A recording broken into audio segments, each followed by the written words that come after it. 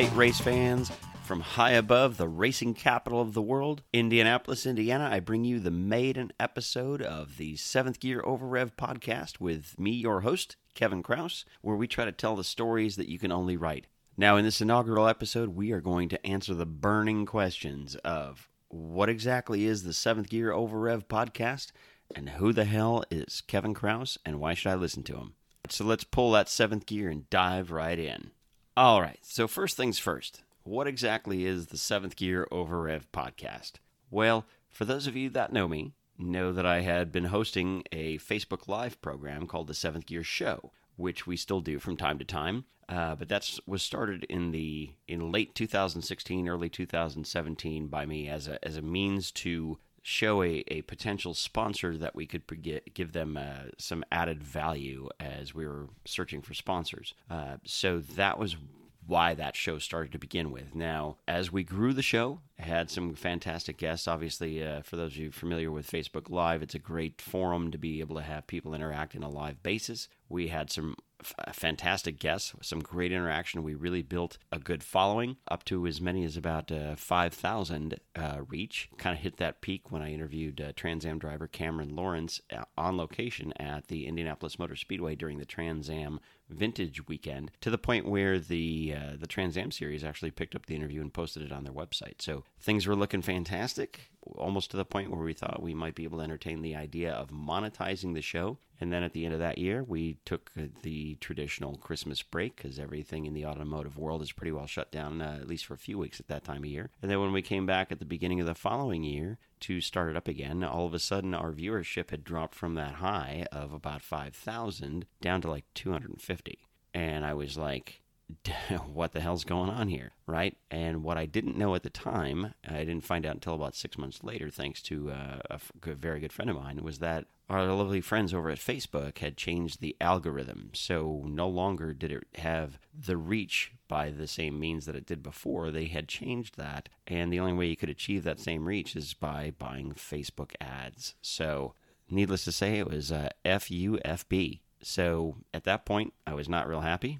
Lost all the hard work that I'd done, and suddenly now, instead of it being a fun thing to do that might help generate some additional sponsorship for myself, for my pro racing career, it was suddenly like we were starting from scratch and having to start over, and then it was work, and it was a job, and it was no longer fun. So I pretty well backed off of it for a while. Occasionally did a show here and there, some 500 preview shows, on location, places like Road Atlanta, things like that, and it was fun, but it just didn't quite have the same feel to it. So again, still kind of backed off, and then over time, more and more people were like, hey, when are you bringing the show back? When are you going to bring the show back? We want the show. Bring the show back.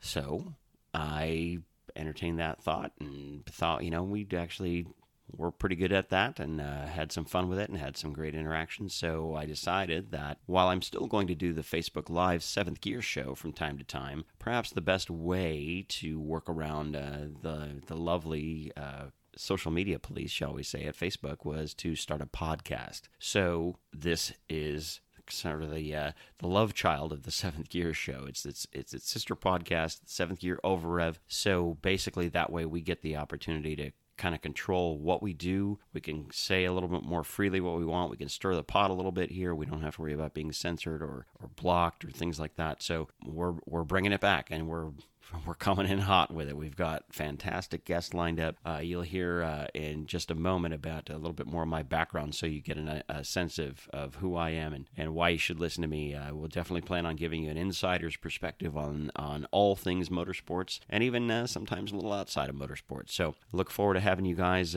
on board here as we bring you a new episode every week from here on out. So stay tuned, buckle up, and let's get ready for the greatest spectacle in podcasting.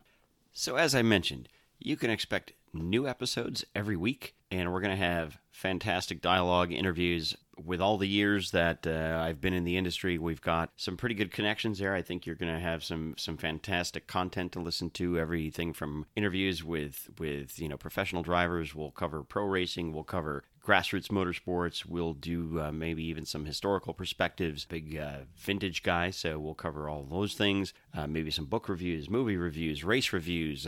We've got folks for all of that stuff all across the country and overseas, as a matter of fact. So we've got some great things available. Like I said, you'll get a new episode every week. So I'm looking forward to having you guys on board. So if any of this sounds in the least bit intriguing to you right now, I urge you, because I know our motorsports fans are very loyal, I urge you to go ahead and give us a listen, rate us, review us, like us, subscribe. Subscribe to the Seventh Gear Over Rev podcast so you literally get the drop on every new episode. Make sure you share it with your friends. You can also find us on all of our social media accounts. We've got Instagram, which is Seventh Gear Show. We've got our Twitter account, which is, you'll find that at gear_7th. You can also find our website, seventhgearshow.com, where you can drop me an email through that website, or for that matter, you can shoot me an email at Kevin@7th, with the number 7, not spelled out, but the number 7. So Kevin@seventhgearshow.com.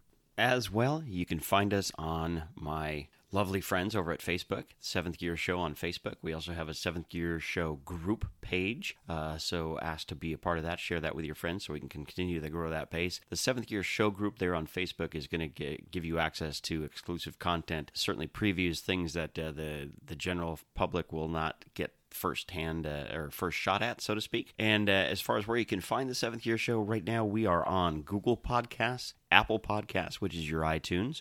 We're also on Spotify, Stitcher, TuneIn, and Alexa, as well as iHeartRadio, with more to come here as the days and the episodes roll on. So the second burning question for the Seventh Gear Over Rev folks to know is, who the hell is Kevin Krause? Me, your host, and why should you listen to me on this show? So here's the deal, gang. From before I can even remember, I was going to a racetrack. I grew up just outside of Milwaukee, Wisconsin, so home track pretty much at that point was State Fair Park in Milwaukee. And my grandparents used to do all the timing and scoring at the fair park. And for those of you old enough to know this, the Indy cars always came to Milwaukee the following week after the Indianapolis 500. So, like I said, from before I can even remember, I was going to the racetrack. You know, if my mom was here on the show with me, she would tell you the story about, you know, when I was just a little baby. And this was back in the day before they allowed wives in the pits. They used to just congregate as a group of drivers' wives, and they would generally set up in the infield someplace at a racetrack with a picnic blanket, and they would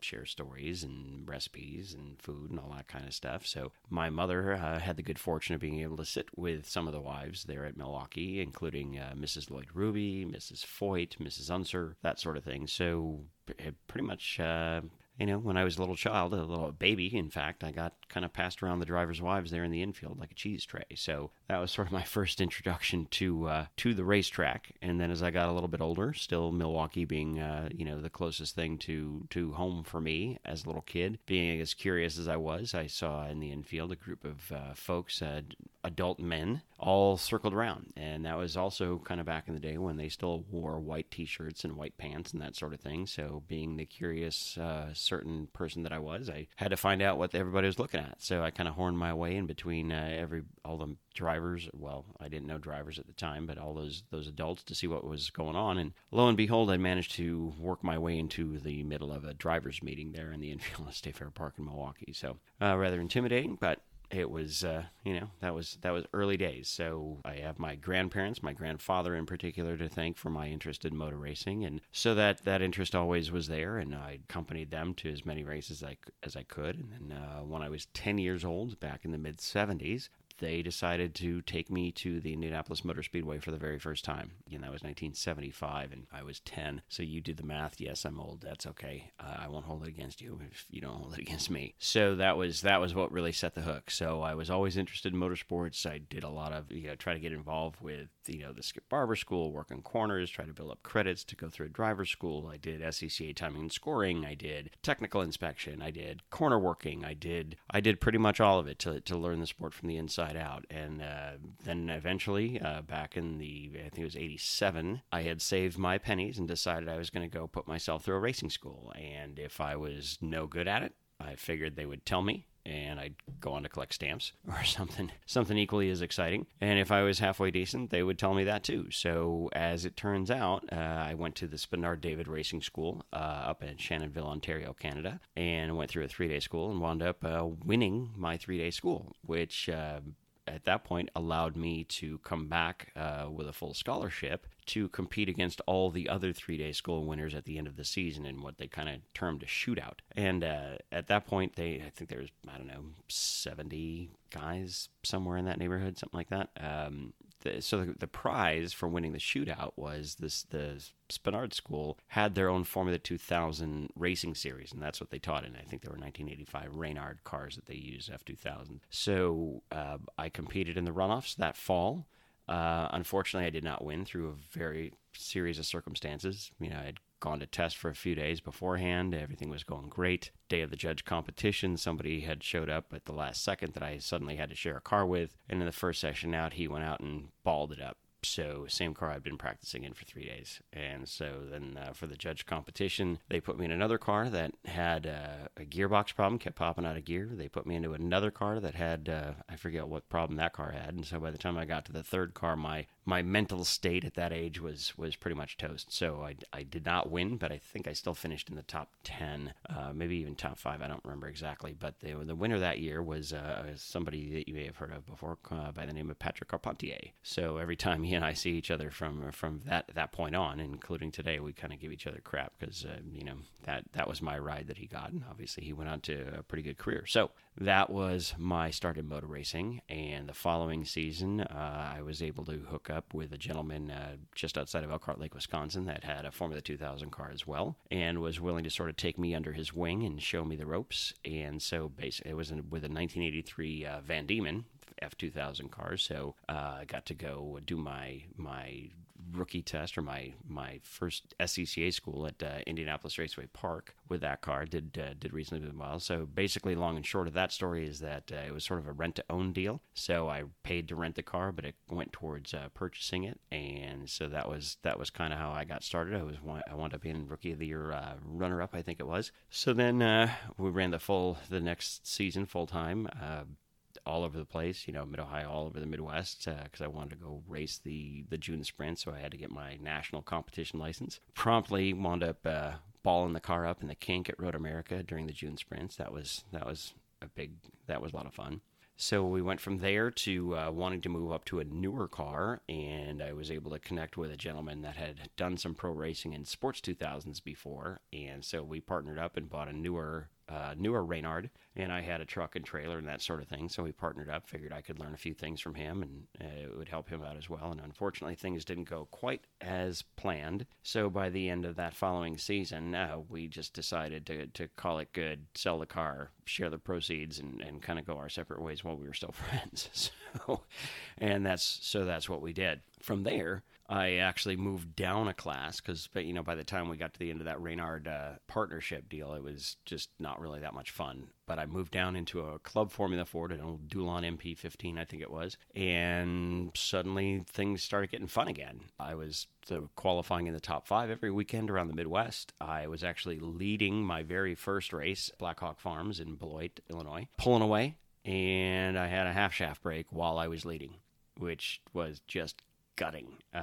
I could taste that first victory, and man, that was a gut punch right there. But anyway, racing was fun again, and I proved that I had some talent. We were able to do some things. So shortly after that, I had the opportunity the opportunity was presented to me because I wanted to move back up into Formula Cars, because the goal had always been to try to get to Indy and run the 500. Well, I had the opportunity then to sell that Club Formula Ford, and for not a whole lot more money beyond what I had gotten for the Formula Ford, to buy a Formula Super V. So I did that, and that made a lot of sense. Wings, ground effects, more horsepower, bigger tire, all that fun stuff, and wound up winning my first race ever in that car at Road America. So that's certainly a track that is near and dear to my heart, because that was my first race win, and things were looking fantastic. We were had some momentum on the move, and then we got to a point where things were going well enough that we either needed to find some more money to go pro racing, or I needed to take a step back, because pretty much at that point I was funding it all out of my own pocket, as well as putting myself through school. And unfortunately, the sponsorship didn't quite materialize the way we needed it to, so I decided to take a step back And at that point, I had the opportunity to buy a franchise in a restaurant company that I'd been working for at the time while I was, working my way through school, running my race program, working full time, all that fun stuff.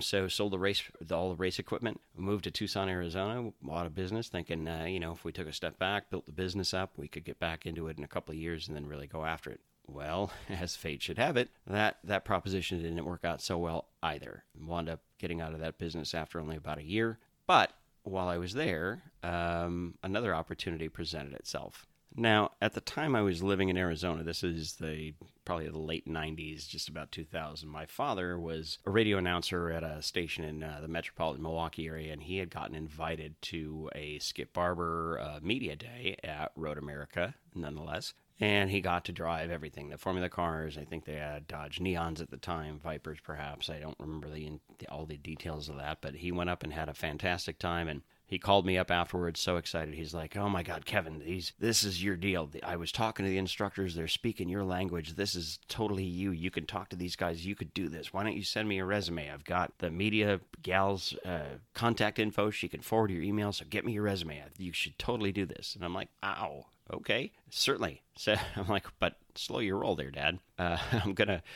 Certainly I sent him a resume, which ultimately went nowhere. But I figured, I said to myself, as long as I'm sending a resume 2,500 miles away, I might as well go ahead and send a resume to another racing school that I knew of just up the road from me, which was the famous Bob Bondurant School of High Performance Driving. So I figured, why not? And at that time, it was the middle of summer. In Arizona, for those of you that may or may not know, it's about 8,000 degrees a day in Arizona during the summer. But as it turns out, it was fortuitous timing because they had lost a handful of instructors. Some of them had gone on to help start the new, at that time, the Panos Racing School, and a couple others went off to do other things. So timing was right. Timing is everything, as they say. So I went up, I interviewed with Bob and his chief instructor, Mike McGovern. Things went well. I got hired, and that started an 8-year run as an instructor at the Bondurant School. And I credit all those guys for a lot of my early development in terms of not only car control skills and driving skills, but my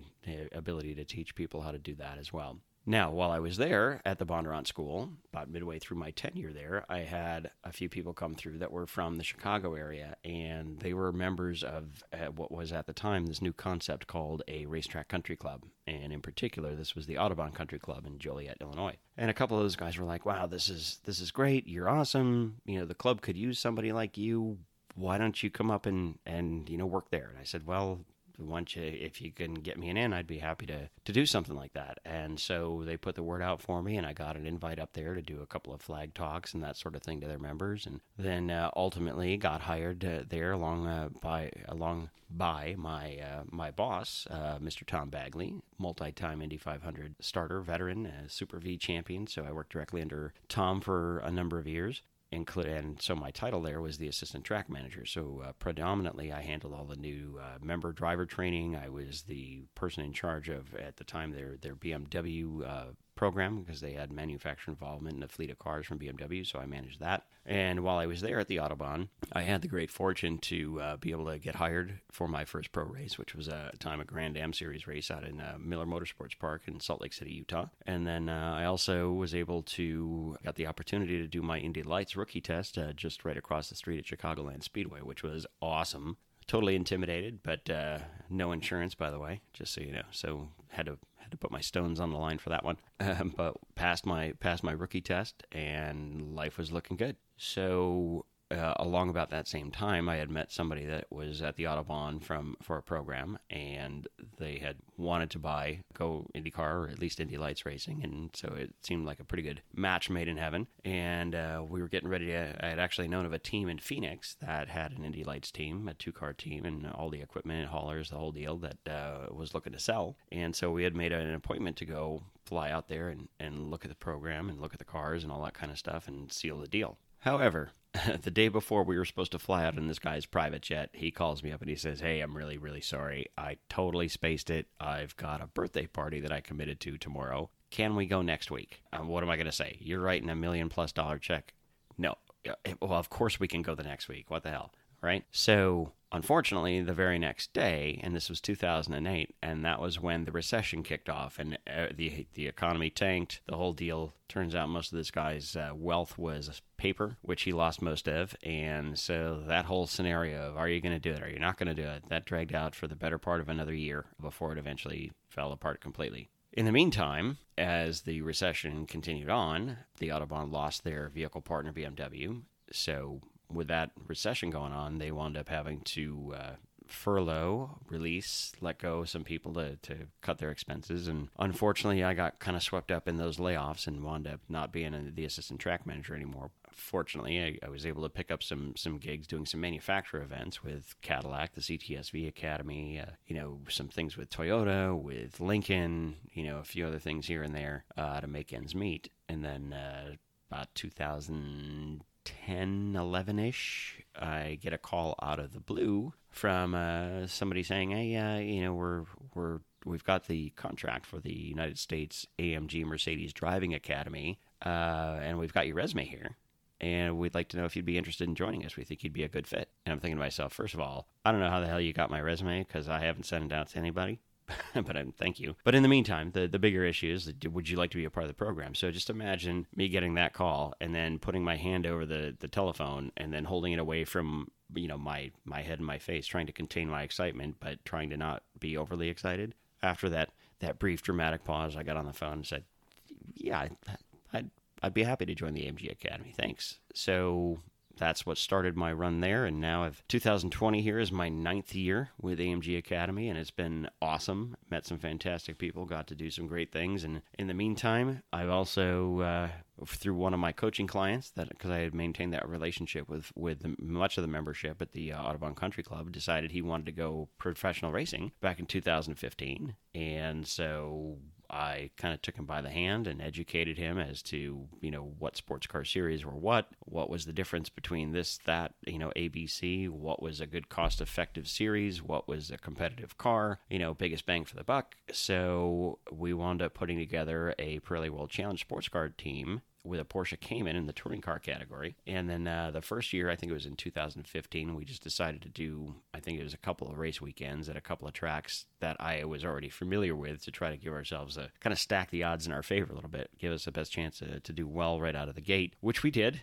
We got some great press from the broadcast team there that was running the show, the Pirelli World Challenge Series stuff, and then so we ran a full series the following year. Unfortunately, they had the team owner had pulled the car from the original the original builder and crew chief and brought it in house to somebody that he worked with at the Autobahn, and unfortunately their plate was a little too full, so that we couldn't really do the proper testing. We really didn't have the resources to go and do things, and then they added a second car, and we had kind of a little bit of a revolving door of engineers. I can't tell you how many different ones I had in a 6-race weekend. I mean, it was 12 races, but 2 races each weekend. Out of 6 weekends, I think I only had the same engineer maybe once or twice. But despite all that, we finished the season out of, I think, 40 plus drivers that had accumulated at least a point in the touring car category. I think we finished 7th in the points that season.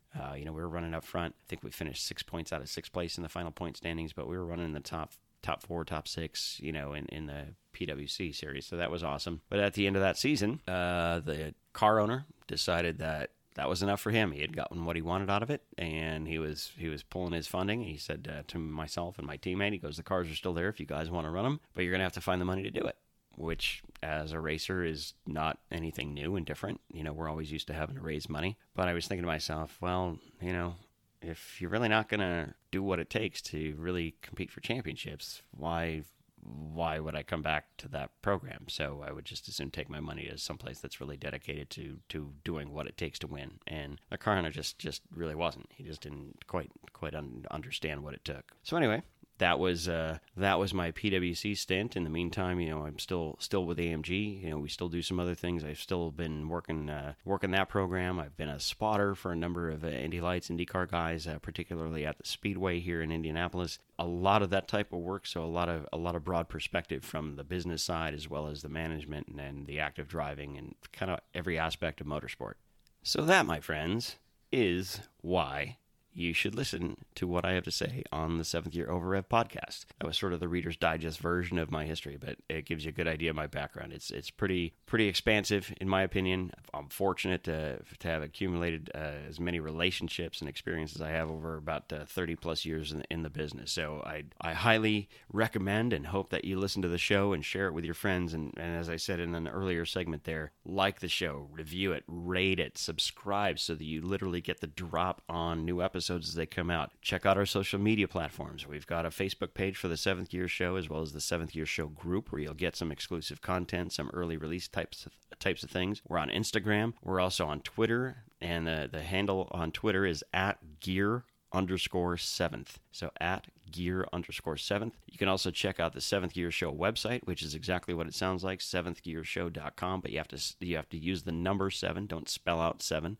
or you can just drop me an email at kevin@seventhgearshow.com. Again, use the number 7, not the spelling of the number 7. Let me know what you think. Give me some suggestions, things you'd like to see on the show, that type of deal. And also don't forget, wherever you're finding this podcast right now, currently we are on Google Podcast, Apple Podcast, which is your iTunes store, Spotify, Stitcher, TuneIn, and Alexa, as well as iHeartRadio. We got more coming as we build up some more episodes. Needless to say, gang, I really hope you enjoy this inaugural episode, getting to know me, getting to know what the show's all about. Don't forget, you can expect a new episode every week from here on out. So make sure that you tune in to 7th Gear Over Rev, the greatest spectacle in podcasting.